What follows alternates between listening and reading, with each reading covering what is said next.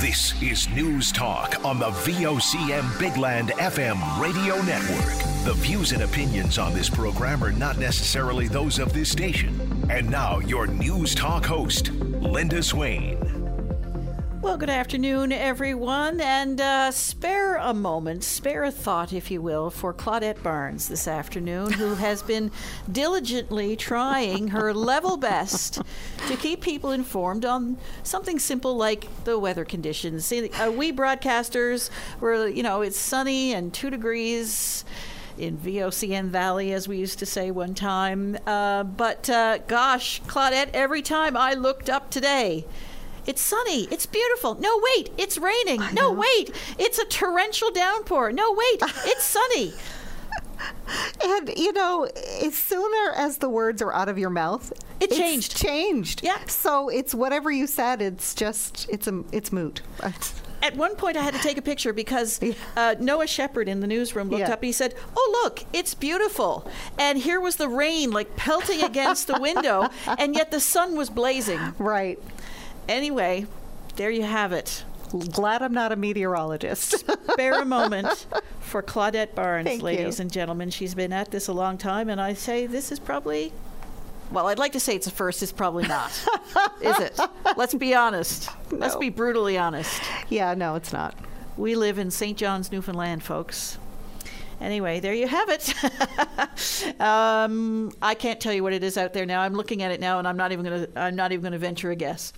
Well, parents and students protested outside Frank Roberts Junior High this morning to bring attention to what they say are the deplorable conditions at the aging school. Among those who turned out for the rally were members of the official opposition. Of course, Barry Petton and Paul Dinn both represent districts that sort of overlap in that general area. VOCM's Richard Duggan was there and had a chat with him. What do we want? If I get you to go back a bit. When do we want it? Now! What do we want? A clean school! When do we want it? Now! Mr. Petton, you've been advocating for this for a couple of weeks now. What's your reaction to what you've heard here at the protest and what you're seeing? Well, it just validates the concerns. These people are not showing up for no reason. These concerns are real. As a matter of fact, there's over 2 weeks. I've been at this for a year and a half now, advocating for repairs and replacing this school. Unfortunately, government are not listening. The big problem government got to do. Their messaging is terrible. They need this dismissiveness is not cool. It's not what these people expect. It's not what I expect. It's not what anyone should expect. And when you got rodents, you got mice, you got overcrowding, you got no cafeteria, you got a building that's way past its best before date. Government needs to take this more seriously, and I really think their messaging is terrible. And I say this, I've told them all of them privately, and I'm saying it publicly. Their messaging is really bad, and they need to take some acknowledgement. People want some hope, and they got to offer some empathy to people, and they're not giving it. And people are frustrated, and it's galvanizing the movement.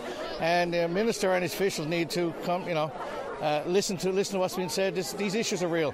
I don't see any representatives from government here. What do you make of that? That doesn't shock me. No, it doesn't shock me. I mean, I invited the minister to come out on several occasions, come out and attend the protest, and actually tell the people here what he's saying in the House of Assembly, say it in person. But of course, that never happened. So it speaks volumes, I guess. It's dismissiveness, and I guess because we're not on the government side, we're not worthy of a new school. But I beg to differ on that, and I'll keep this fight going. The school, like I say, it's built in the 60s. It's outdated, really. It's class sizes are a problem. You got 33, 34 teenagers jammed in classrooms. Air quality is a huge issue. We have no cafeteria. There's no cafeteria for a school with 650 children. Just think about that in itself. Air quality is coming up. I'm talking to people. There's mold showing up in parts of school. The bathroom floor, I'm told, in the boys' washroom needs to be investigated. There was a sewage leak here last year. People walking around with their children were going around with their sneakers on, walking through sewage. And the cleanup was done for, I suppose, surface cleaning, but it's not adequate. And these concerns are real, and I wouldn't want my child going there, and none of us should, really. Do immediate remediation. I know there's some repairs now, but it's only surface things, and plan for a new school. I mean, it's going to take several years for a new school, so you're going to have something on the interim to make this school safe. But one big thing they should do is offer some outside entity to come in and do a proper health and environmental inspection of the school, non-government related, and then provide those results online for all to see. That will give some kind of assuredness, but ultimately this school got to be replaced. It's way past its best before date. Jim Din, here at the rally, what do you make of what you've heard and what you've seen here so far? Well, I would say if Minister Haggie doesn't hear this, then he is truly deaf to the concerns of the parents, the students, the teachers, and the staff who work in this school. I visited this school when I was NLTA president, and even then there was a need of work to be done. It's obviously gotten worse, and I think very clearly, if we're looking at prioritizing schools, this is one that needs to be addressed as rather than, let's say, building a new school in Portugal Cove, St. Philip's that wasn't requested, and that will affect another school's programming as well once it comes in place. So I think here's to me, I've always been looking at the learning conditions, the teaching conditions, the working conditions of the people who are in that building. Very clearly, I think when we go back to the House next week, the questions will be asked again with regard to Minister Haggie about what he plans to do to address this situation at Frank Roberts Junior High. There is no government representation here, not that we could see anyway. Minister Haggie's not here. What do you make of that? I think, again, it speaks to the fact that maybe they're a bit tone deaf or that they don't want to hear this. You know, the motto up there is strive to excel.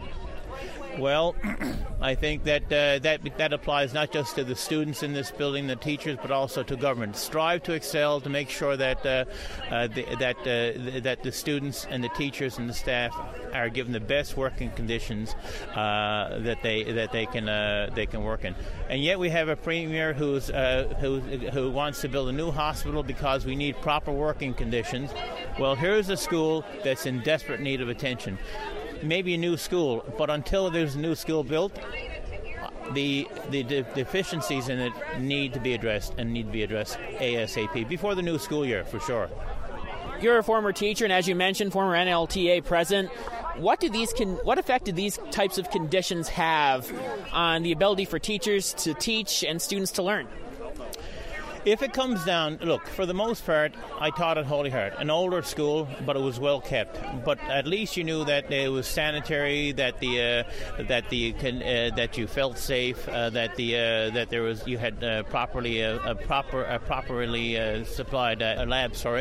But you also had a cafeteria where students could go. You had a lot of issues that made the teaching experience, I guess, and learning experience for students much more profitable, I guess, for lack of a better word, but people, you could enjoy it. I think, if nothing else, when you're crammed into a cafeteria that doesn't seem to exist here, or a gymnasium that can't support the two classes, which is the way it goes now, that tells me that it's impacting the learning and it's impacting the ability of teachers to teach as well.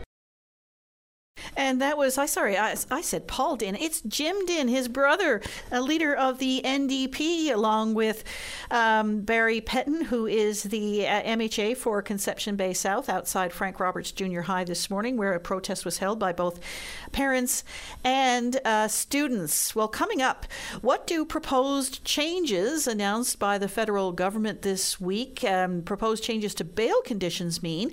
We'll speak with a local solicitor. This is News Talk on VOCM. Saturday morning, join us for the Irish Newfoundland Show. Send your request to irishnl@vocm.com or submit them online at vocm.com.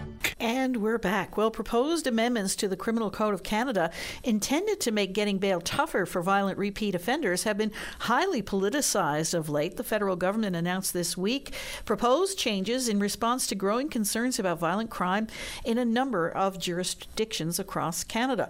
Critics say the new amendments do little to prevent violent repeat offenders from being released and committing more crimes. Mark Gruchy, a solicitor with the Special Defense Unit of the Newfoundland and Labrador Legal Aid Commission, is on the line. So we have this situation that evolved this week with some changes or proposed changes announced to bail in Canada. But I guess it begs the question, how does the bail process work up to now? Okay, so yes, those changes are interesting and they are significant, and they're, I think, some of the most significant changes we've seen in a good number of years with respect to bail. But as a basic background, bail works like this in Canada. The Constitution gives us all the right not to be denied what's referred to as reasonable bail without just cause. So in practice, the way the criminal code operates is the vast majority of people who are charged with the majority of criminal offenses who would find themselves in a scenario where they had to go through a release process, which certainly wouldn't be everyone, but for people who have to go through it, that's a standard onus situation, meaning the Crown has to prove why the person should be held, not the other way around. Most of the time when a person goes into a bail process and the Crown has to prove why they should be held, I would suggest the Crown tends to consent release them because normally they cannot prove why they should be held. There are certain classes of offenses and circumstances, though, called reverse onus situations. And a reverse onus bail hearing, as defined by the circumstances of the offense or the section involved, is practically much more difficult for an accused person to get bail on because they have to prove why they should be released, not the other way around. So the underlying test is the same, but the person who has to prove things changes. And in practice, if you have to prove why you should be released, you are more likely to be denied bail. Whether or not a bail procedure is going to be the regular burden of proof or the reverse onus situation is a really important consideration when you're running a hearing. So this new law creates new reverse onus situations, which are quite common. And I think it'll have impact of a significant degree.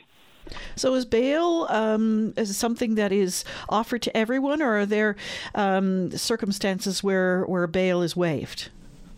I'll put it to you this way. All Canadians have a right to be given reasonable bail and cannot be denied reasonable bail, I should say, without a just cause, right? So, yes, everyone who is arrested has a right to a bail hearing. The way that bail hearing happens and who bears the burden of proof on the hearing varies depending on the offense and circumstances. The likelihood of success of a hearing is heavily dependent on the facts of the specific case and the antecedents or background of the person who is seeking bail, as well as their capacity to, for instance, bring forward sureties to monitor their community and deposit monies and things like that. But yeah, everybody has a right to bail, absolutely. So how will these new proposed amendments change how things are done now? Will there be certain circumstances where reverse onus will have to be presented, or how will that work from here on?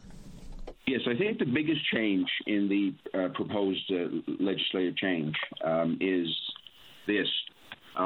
It's amending the criminal code so that if a person has been charged with a serious violent offense involving a weapon, so one with the maximum penalty of 10 years of imprisonment, if they have been convicted of a similar offense within the last 5 years, they're now in a reverse onus situation. So the most basic variant of that would be, for instance, assault with a weapon. So to put it in some context, if a person is convicted of assault with a weapon but was previously convicted of assault with a weapon within 5 years, they are now in a reverse onus situation. All right? And that is actually quite meaningful. That type of offense now being a reverse onus scenario based on the prior record of the person is significant because quite a number of people who go through the system, I think, would fall within that designation. So that means we're going to see more reverse onus bail hearings.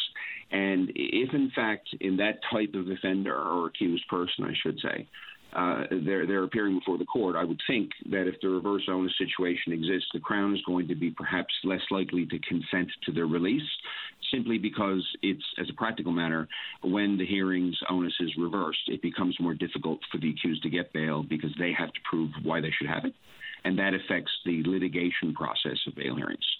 That's not the only thing that this bill purports to change. It expands the number of firearms-related offenses with the reverse onus, and it adds a minor change with respect to domestic violence. That is to say, if a person has a prior discharge, meaning not full conviction for an act of domestic violence, they too could be in a reverse onus situation facing new charges of domestic violence within a time frame.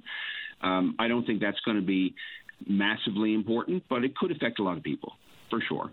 There are some people who get discharges for mild numbers of, mild acts of domestic violence, like a push or a shove, and then later are accused of something more serious, and it appears that they could be caught by this new legislation as well, which could be quite meaningful, right?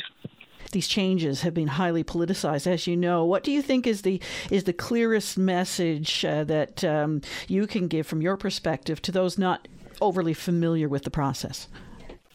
I think I think what's happening, and this is a common occurrence in criminal law evolution. Criminal law is an emotional subject for people. So when a perception arises in the community that there's a particular issue or problem or shortcoming, you can see political action on that shortcoming based on that perception, sometimes hastily, in the sense that, we don't really know substantively what's occurring, but there's a perception. And then, in fact, the laws change to meet that perception. I think that's what's happening now, but I do think and would stress that the way this is in fact done, particularly with the violent crime reverse onus situation coming along with reference to past record of a similar crime and all this, that is, I think, a meaningful strengthening of the regime. Because that scenario, I think, would repeat a fair bit. And so that hasn't existed before. I do think it will strengthen the regime overall. But at the same time, I would stress to people, whether they realize it or not, that the vast majority of people are released when charged. The majority of people are never brought before a judge based on the nature of the charge. The majority of those who are brought before a judge are released. The majority of those are released by consent. By the time, I would suggest, you're compelled to have a bail hearing most of the time as a defense counsel, that means you're on the back foot and you're in a bad situation in the sense that it's quite likely you're going to lose. So, people should understand how it works. We don't have space in prisons to hold everybody who's charged with a criminal offense, nor should everybody be held based on the nature of that offense. In fact, our remand facilities are overcrowded right across the country, really. We see a great deal of damage done to Indigenous people in particular with their overrepresentation in these facilities. And frequently, people don't get bail, not simply because of the facts that are alleged against them, but because they can't put forward quality sureties who will look after them in the community. If you're charged with a moderate offense and have any type of moderate negative history and bail is contested in your case and you don't have anywhere to live and you don't have anyone who will take you in and vouch for you, you may spend an awful lot of time in jail waiting for your case to be brought forward. Whereas somebody who, in fact, is charged with something worse and possibly has a worse record or has someone to vouch for them and perhaps something to deposit may very well get bail. So there's an inherent unfairness in that the demographic circumstances of the person who's before the court matter frequently with respect to the outcome of the bail process. So I think it's important not to go too far with it, but I also think it's important to realize this is a meaningful strengthening of the regime with respect to the commonly occurring scenario of that type of offense being charged with that type of record, namely a violent offense with a weapon with a maximum punishment of 10 years or more. I use the example of assault with a weapon. So you sort of touched on it there, but is there an anticipated impact on our correctional institutions as a result of this change? I can't. All I would say is that we have a scenario, and this is very broadly speaking jurisdictionally. The federal government, of course, is responsible for criminal law under our Constitution. They are the primary arbiters and creators of criminal law beyond things like regulatory matters and the things we don't think of as conventional criminal law, though they are. Normally, we think of crimes, we think of the criminal code. That's the federal government. The provinces are administering a tremendous amount of corrections work. There are federal prisons, of course, but there's an awful lot of provincial facilities. So I wouldn't be able to tell you with respect to, whether that was how that's going to be impacted or if anything was done to determine if it's in fact possible, how it's going to affect the system structurally. I can tell you that I think it's common sense that remand facilities right across the country tend to be strained. That's been the case for many, many years. It's not specific to any one place. The reason for that is a lot of people are not getting bail, right? We currently have an image that everybody's getting bail who doesn't deserve it. The reality is it's just not the case, In my experience, people who shouldn't get bail, legally, tend not to. That has been my consistent experience as somebody as a defense lawyer for well over a decade. I think the bail system works pretty well normally. You're always going to have issues where, things can't be perfectly predicted, but by and large, it's pretty predictable, and it's reasonably easy to say when you think someone's going to get bail or not, right? So it's important to realize that the system's already, throughout the whole country, we just, remand facilities are always crowded. It's been like that for many decades. It's just the way it is. So we will see a strengthening of the regime. It doesn't change the fact that everybody has a right to reasonable bail, not unless, justly required not to have it and so forth under the Constitution. And yes, it is meaningful. I mean, I've already spoken to people who think, that's a perfectly fine reform, and there's nothing wrong with it with respect to targeting people with multiple offenses on the record like that, assault with a weapon and so forth. It's hard to argue against morally. Structurally, it's a more complicated question. But it'll have an impact. The regime has been strengthened. I think people should have a realistic understanding, though, of the fact that people are being denied bail when they should have it denied to them. That is happening every day. Mark Grushi, I really do appreciate your time on this. Thank you so much. Oh, no problem. So that's Mark Grushi explaining a little bit about the bail process and how these proposed changes may change that. And he is a solicitor with the Special Defense Unit of the Newfoundland and Labrador Legal Aid Commission. Well, we started the show this afternoon with a bit of a protest. There was another protest today. Dozens of crab harvesters unhappy with their union leadership gathered outside the FFAW offices on Hamilton Avenue this afternoon. The group was hoping to speak with union officials but failed to get any response. Here is outspoken union critic Jason Sullivan, who addressed the gathering over the lunch hour. Well, so I don't know what's on the go, but they're all hiding again, afraid to come out and talk to people. People are going fishing, and I don't know what they're expecting everyone to do or what we're waiting around for or what's going on. And, all right, bud? Yeah, I'm good. So, they're the biggest bunch of cowards you ever seen in your life. They won't come and tell us what's going on. And I don't know what the plan is or what everyone wants to do. I really don't know. There's tons of people messaging me about having a protest or having a demonstration, and then, we get 100 or so showing up. So, the whole reason we're in this mess is you won't tell no one what's going on and what is the plan? We're going to tie on for 6 weeks and not get one penny? I don't know. It's embarrassing. And then they're going to say, sit tight and keep waiting and keep waiting. Waiting for what? So, I don't know if we all wants to go up to the minister's office up in Strawberry Marsh Road. Let's go. See what the hell is going on, because there's no one in here. Everyone knows. We should have known that before we came, or they're a bunch of cowards. We're only here peacefully. There's 20 or 30 people on that inshore council elected that nuisance to be president, and they should be here too to wear this, because they're the reason we're in this snarl.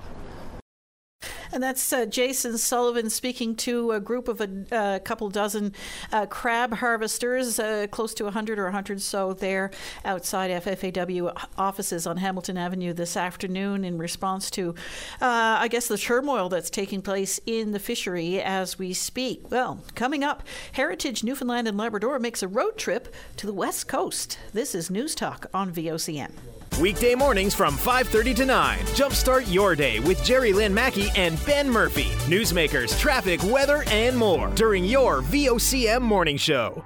And we're back. Well, members of Heritage NL made a recent trip to the province's west coast to survey and document a number of buildings related to important local industries. When we think of heritage, we tend to think of, the big fancy houses or church buildings or the like.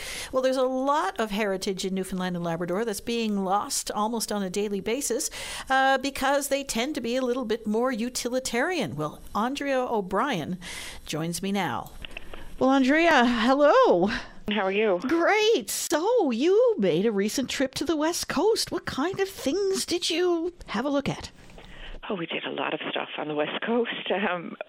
One of the main reasons we went was to start the Humber Valley Skills Inventory, which is part of Humber Valley Thriving Regions project through the Harbour Centre. And part of that is identifying people in the area who have particular skills, like craft producers, but also things like bakers, farmers, foragers, printmakers, beekeepers, basically anyone who has skills and knowledge about the making of everyday objects and would like to pass that on. So that particular project is going from Steadybrook to Howley. And we had several community meetings where we were talking to makers in the area, and that stretched from Cormac into Dare Lake, Pasadena, those areas. And it's great to get out there because that particular part of the province, has skills that differ from many regions. There's a lot of farming area out there. It's much more of an agricultural area for sure. So it was great getting out to kind of explore those aspects of our culture. And different kind of settlement patterns and waves than, let's say, the eastern side of the island as well, I would imagine. Oh, for sure. I mean, we visited Howley and got a great tour of Howley from the mayor and one of the councillors out there. And, we got to see Main Dam that feeds into the Deer Lake hydro plant. We got to see some of the types of housing that would have been built for what would be a very industrial past.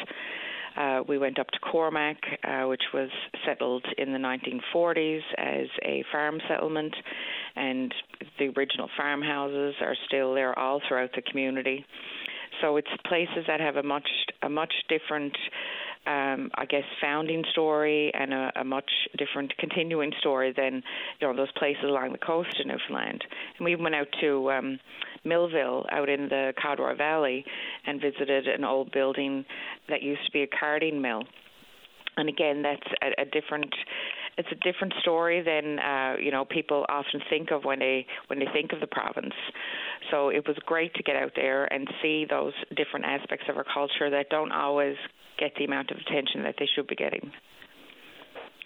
Anything stand out that is a priority for Heritage NL to get special recognition of? Well, in general, we've been trying to focus on those areas that are underrepresented in terms of what has been designated so far. We have over almost 40 years, our 40th anniversary is next year. So there's almost 40 years of designations. And a lot of those are those buildings associated with the fishery, fancy merchant houses and bigger fishing properties, fishing premises, the big fancy churches. So I think that was kind of the accepted types of things that were designated, not only here in this province, but right across Canada, were those, so-called grander buildings. But we're recognizing that those designations did leave out a huge chunk of our heritage. So we are trying to concentrate on those areas and those aspects of our heritage that are underrepresented in designations to this point. So more industrial type buildings, that kind of thing? Well, things that represent, there's a logging industry that's very underrepresented in terms of things that are designated. There are some buildings in Grand Falls and Cornbrook that have been designated that are connected to logging, but there's logging happened in many communities in the province. Things associated with that industrial past. We have very few industrial type buildings that were designated in the province. And also those, the farming tradition. Again, there's very few buildings recognized in connection with farming in the province, either large scale farming or, smaller kind of family holdings. So it's the types of things that we realize need more recognition. Is it because, when we think of history, we think of hundreds of years, but history soon becomes 50 years or 20 years. And now some of these, I suppose, structures and industries that we think of as relatively modern have now become historic.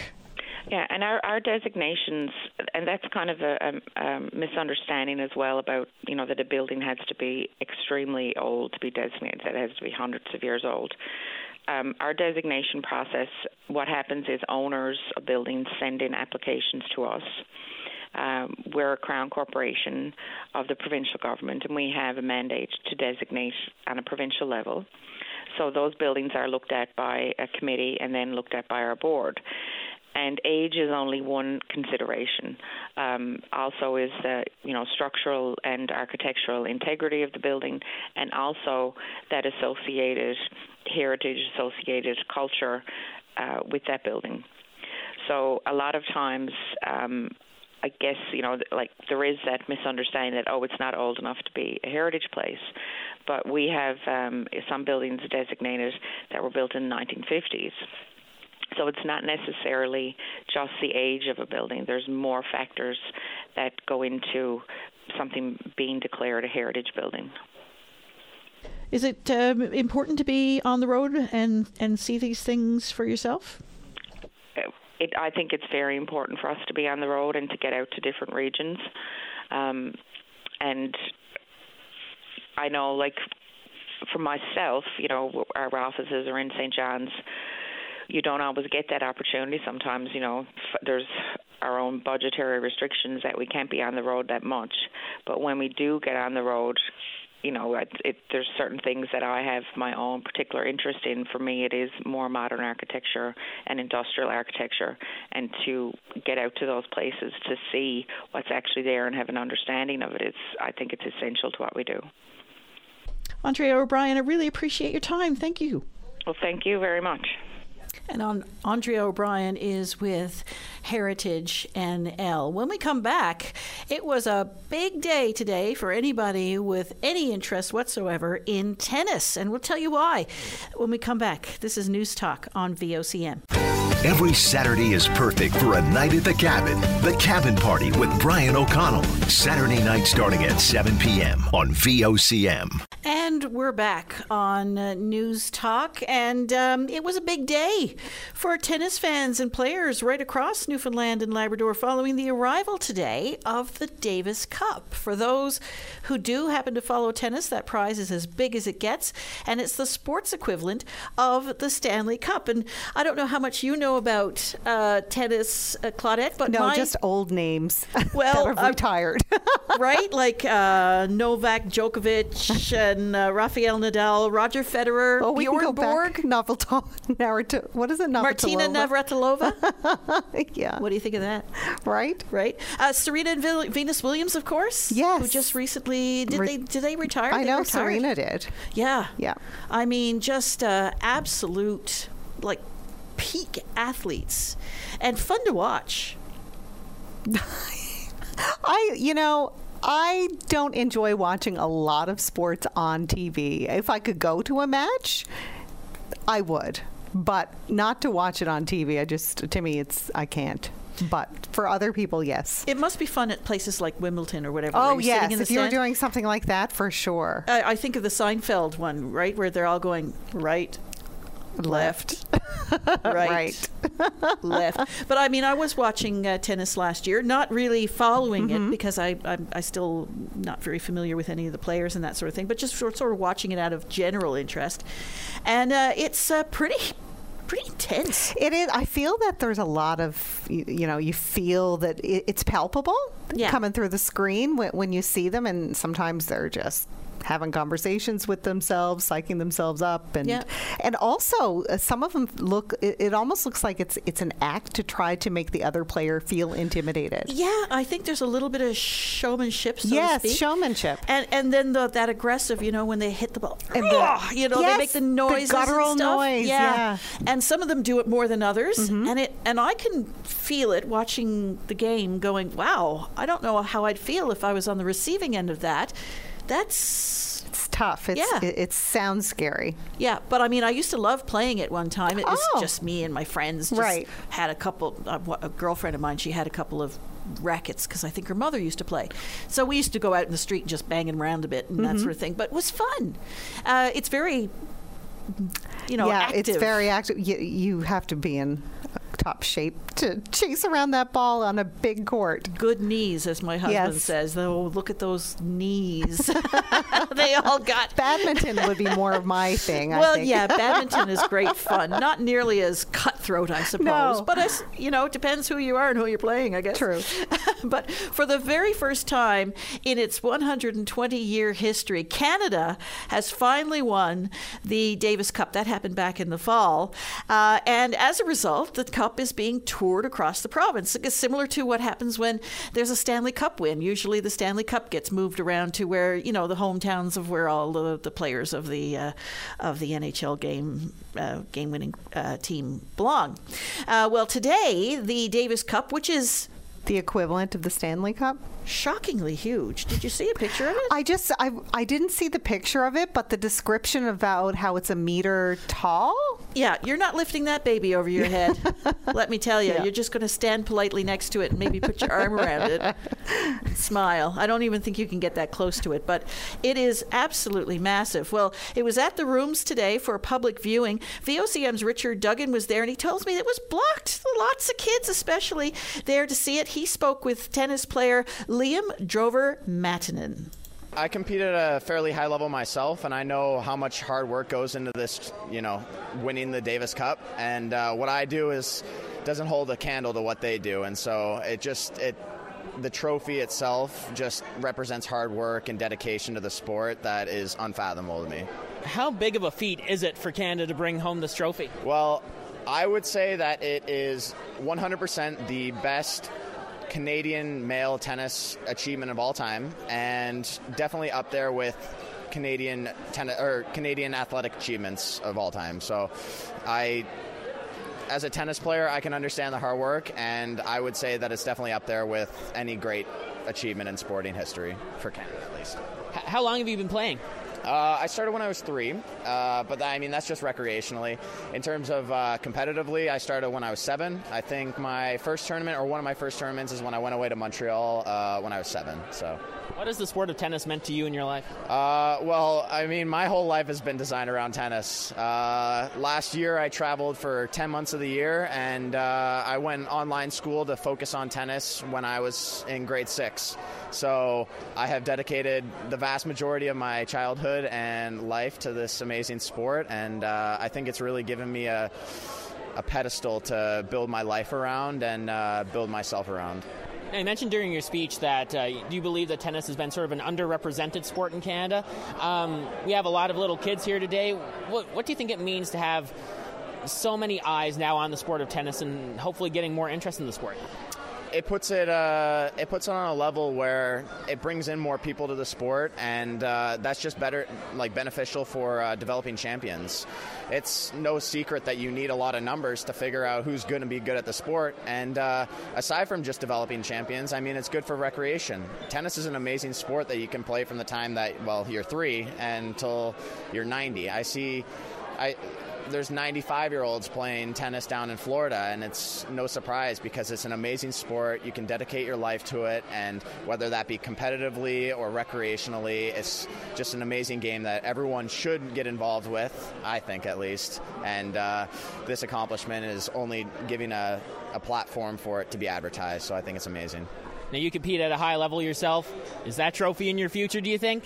It's not out of the question. I would say in my near future, in the next year, maybe not. But give me 5 years, it's not out of the picture. So there you go, something to strive for. And Liam Drover-Mattinen making a name for himself locally in tennis, and hopefully we'll see his name a lot more frequently on the national scale as well. That's confidence. I love that. Very dedicated to the sport, obviously loves it, as he just indicated. It's still so hard. I would be intimidated by just the distance you would have to go if somebody were to ram that tennis ball on the other side of the court. Exactly. And you see them running from one end of the court to the other, sometimes dozens of times. Their bodies are so perfectly fit to be able to just go after that. Hats off to them. I play Wii tennis, Wii Sports, and I love it. But again, I could even trick it so that you don't really have to move your legs. You just move your wrist in a certain way, and I can beat my opponents. Claudette, I don't think it's the same thing. I thought, maybe with a bit of practice. Is there a Davis Cup for Wii? Somehow, I think not. Now, you told me during the break, I said, let's talk about tennis. And you're like, I don't know a lot about tennis. No, so true. Neither do I. But what do you know about dogs? Oh, yes. Yeah. I love dogs. A little more up your alley? A little bit more up my alley, yeah. Well, you're going to want to be in Torbay this weekend. There's a dog show coming up. Is there? Yes, there is. And I'll tell you who's going to tell us more about it. Rhonda Cody is with the Avalon Kennel Club, and she's waiting on the line. Well, hello, Rhonda. Hi. So you have a pretty busy weekend planned. What's going on with the Avalon Kennel Club? We have our first show of the season. So it's going to be Confirmation, which is pretty much dog show. So that's like what you think of when you think of a dog show. Dogs are running around. The judge is like touching them all over. They're competing against each other, competing against different breeds, things like that. And then we also have obedience and rally. So that's like dogs do obedience. So they run around, they jump over things, they retrieve dumbbells. They need to follow signs with their handlers. Like, we're super excited. So are these all purebreds, or do you have some other types of dogs? Yeah, in the Confirmation, so that's the dog show, that part is all for only purebred dogs who are registered within the Canadian Kennel Club. However, with the obedience and the rally, any dog in good health can join us. And so that's where that goes. Well, that's great. If mine behaves, then I could bring her out. Yes, and we do rally classes. We do it all. And we even do a CGN, so that's like a canine good neighbor, and it's put off by the Canadian Kennel Club.